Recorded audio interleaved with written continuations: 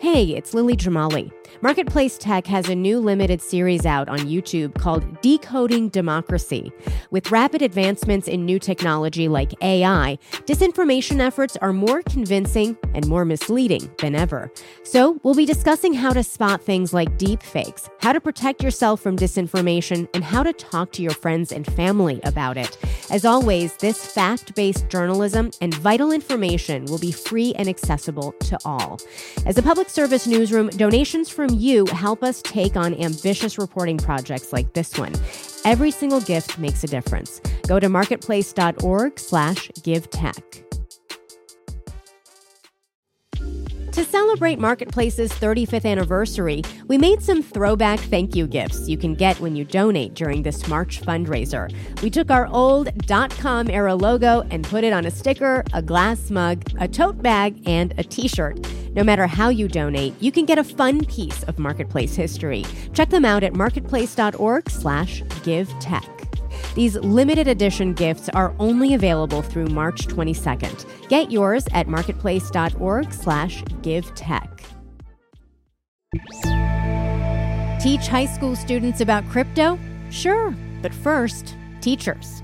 From American Public Media, this is Marketplace Tech. I'm Lily Jamali.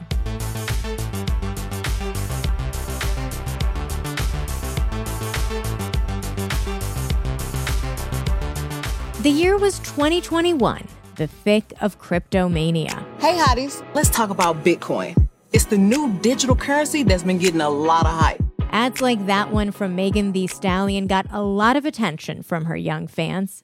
She was right about the hype, less right, though, about Bitcoin being new. Even back when that ad got made, Bitcoin, the first successful decentralized cryptocurrency, had been around for well over a decade. Next year marks 15 years since its launch. A drop in the bucket in historical terms, but literally a lifetime for teens. And Yaneli Espinal says they have so many questions. She's the host of the podcast Financially Inclined and says teachers are trying to figure out how to handle crypto-curious students. What we're seeing is that teachers are surfacing saying, we need cryptocurrency resources. Our students want to, learn about this. They have a lot of questions about it. And in the state of Georgia, for the first time ever, there's actually some standards, learning standards that the teachers have to align instruction to. It actually includes the cryptocurrency and historical examples of buying speculative investments. And so that now that teachers are seeing that they have to explain how this works to students, they're kind of looking for resources to help them wrap their minds around it first. And you're hearing from teachers, but you're also talking to students yourself. You just finished a nationwide tour where you spoke with kids from 37 high schools across the country. What are some of the questions that you're hearing from students about crypto? Oh, yeah. So I get a lot of questions about crypto from students and investing in general. I think one of the big things that students just want to know is, where can I put my money to grow it? They recognize that, inflation is high. They're seeing the headlines in the news and social media, and they're seeing celebrities go off on social media complaining about inflation too. So I think they're very aware. Do you ever just tell them not crypto? That is not the place to grow your Well, money? I think we have to avoid two things. One is we have to avoid evangelizing around any particular financial topic or strategy, but we also have to avoid the opposite of that, which is trying to actively dissuade students from pursuing any kind of financial behaviors or activity. So I think what we need to do is actually, as educators, our job is to educate them, empower them, and inform them, and then say to them, hey, so what do you think? Now that you've learned everything that we covered in this course, now that you've studied it and explored it and analyzed it, what do you think? Do you think it's a safe investment for you and a good place for you to put your money and your family's money? Yeah. I mean, I'm thinking about this, the reporting on crypto over the last year or two and how many people lost so much money investing. And we know there's been some, predatory behavior too, where, people from marginalized backgrounds are being specifically targeted for these kinds of investments. That's right. And I think that's the problem with it is that right now, what we know about crypto, we often have heard from the media, from what's happening online, and not really from an educational source. Like it's very hard to find somebody who's not invested in crypto or actively against the idea of crypto, who's just a neutral, educator, who's just like, listen, I got no skin in the game. I just want you to understand what this is and how it functions so you can decide, are you ready to invest in crypto, or is it best for you to stay away? Because it's okay. You don't need to invest in crypto. You don't need to participate. But what you do need to do is make informed choices with money. So you got to understand crypto. You have to know, how does it work? Why was it developed? Why are some people for it? Why are some people against it? And then where do I stand? We'll be right back with more on crypto education with Yanely Espinal, host of Financially Inclined. You're listening to Marketplace Tech. I'm Lily Jamali. We're back with Yanely Espinal, host of Financially Inclined. Do you think young people like high schoolers have a different approach to crypto than maybe someone who's older and has, made more investments over their lifetime within the traditional U.S. financial system?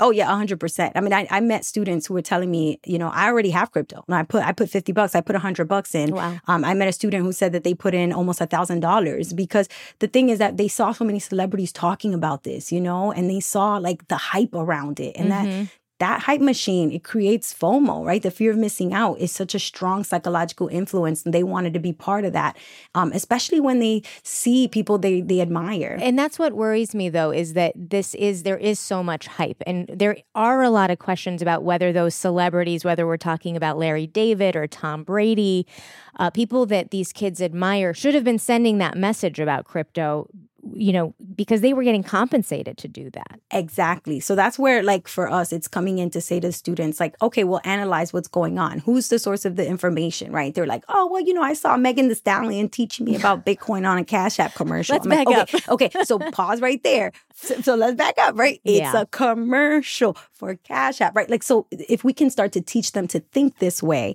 because this generation, I got to tell you, from the students that I've worked with in high school specifically, they are part of a generation that does not see the lack of privacy online and the constant barrage of advertising and marketing tactics being used against us online. They don't see that as an invasion of privacy, or they don't see it as something that's manipulative or negative. They just see it as normal. Because ever since they were, they can remember getting on an iPad for the first time or playing on mom's phone for the first time.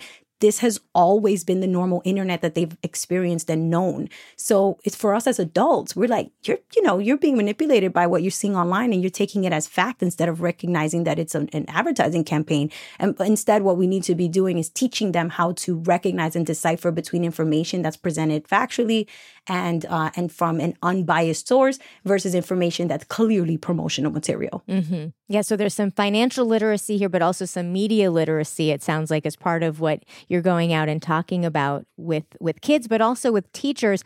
What has your experience been like teaching teachers about crypto and giving them tools for teaching about it? It's so much fun because with the very first lesson that I teach, so I actually have a certification course it's 9 hours of instruction, and the 10th hour is an exam that the teachers have to take to show that they, have actually mastered the content in this cryptocurrency basics course.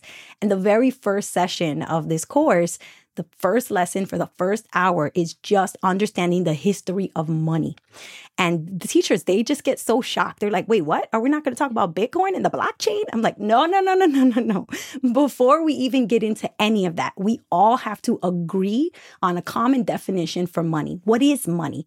Because most people think, oh, money is dollars and coins or credit cards or this. They think of the payment types that they've experienced rather than thinking of the concept of money, which is really anything that generally can be accepted as a form of payment for goods or services, or to repay debt or to pay your taxes. So once we start talking about these things, we go through a historical lens, and I share with them, Aristotle, who developed these 6 principles for what's considered good money or sound money. Whatever you use as money, it's got to be scarce, it's got to be durable, recognizable, divisible. It's got to be portable, so you move around from country to country or whatever, and it's got to be fungible. So when teachers start learning this stuff, they go, wait, what?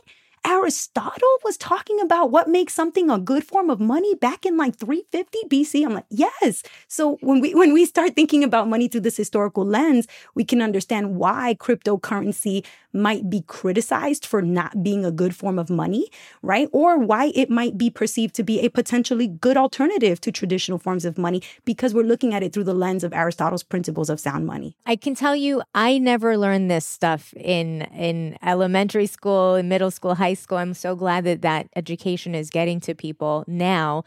And on that point, 25 states now require students to take a personal finance course before they can graduate from high school.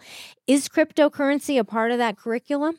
You know, I got to say, it really varies from state to state, because each state, the legislation doesn't necessarily tell you specifically what you have to teach. Most states will choose to create their own personal financial literacy standards of instruction, and then the teachers will have to align their lessons and their objectives to those standards. So I think right now it's very much in the exploratory phase, like just expose students to these concepts. And obviously, because they themselves are going to be curious, it's interesting when you have a class about money and then students come into that class thinking that we're going to be talking about, you know, what they perceive money to be. If they think cryptocurrency is money and then you don't even mention it in the classroom, then they feel that your instruction is irrelevant. They're like, Miss, you're not even going to talk to us about crypto? Like, how is this class about money? You know? So I think it's very important for educators to stay up to date with the instruction that they're teaching their students, so that the students can actually see that this is relevant to their real lives.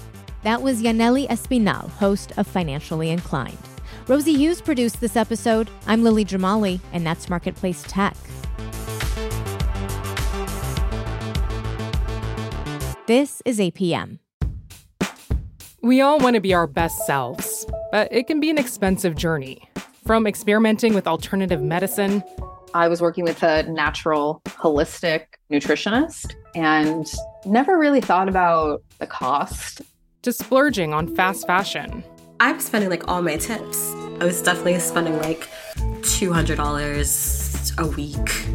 I'm Rima Reis, host of Marketplace's This Is Uncomfortable. This season, we explore the cost of self-care and the real motivations behind our spending choices. Listen to This Is Uncomfortable wherever you get your podcasts.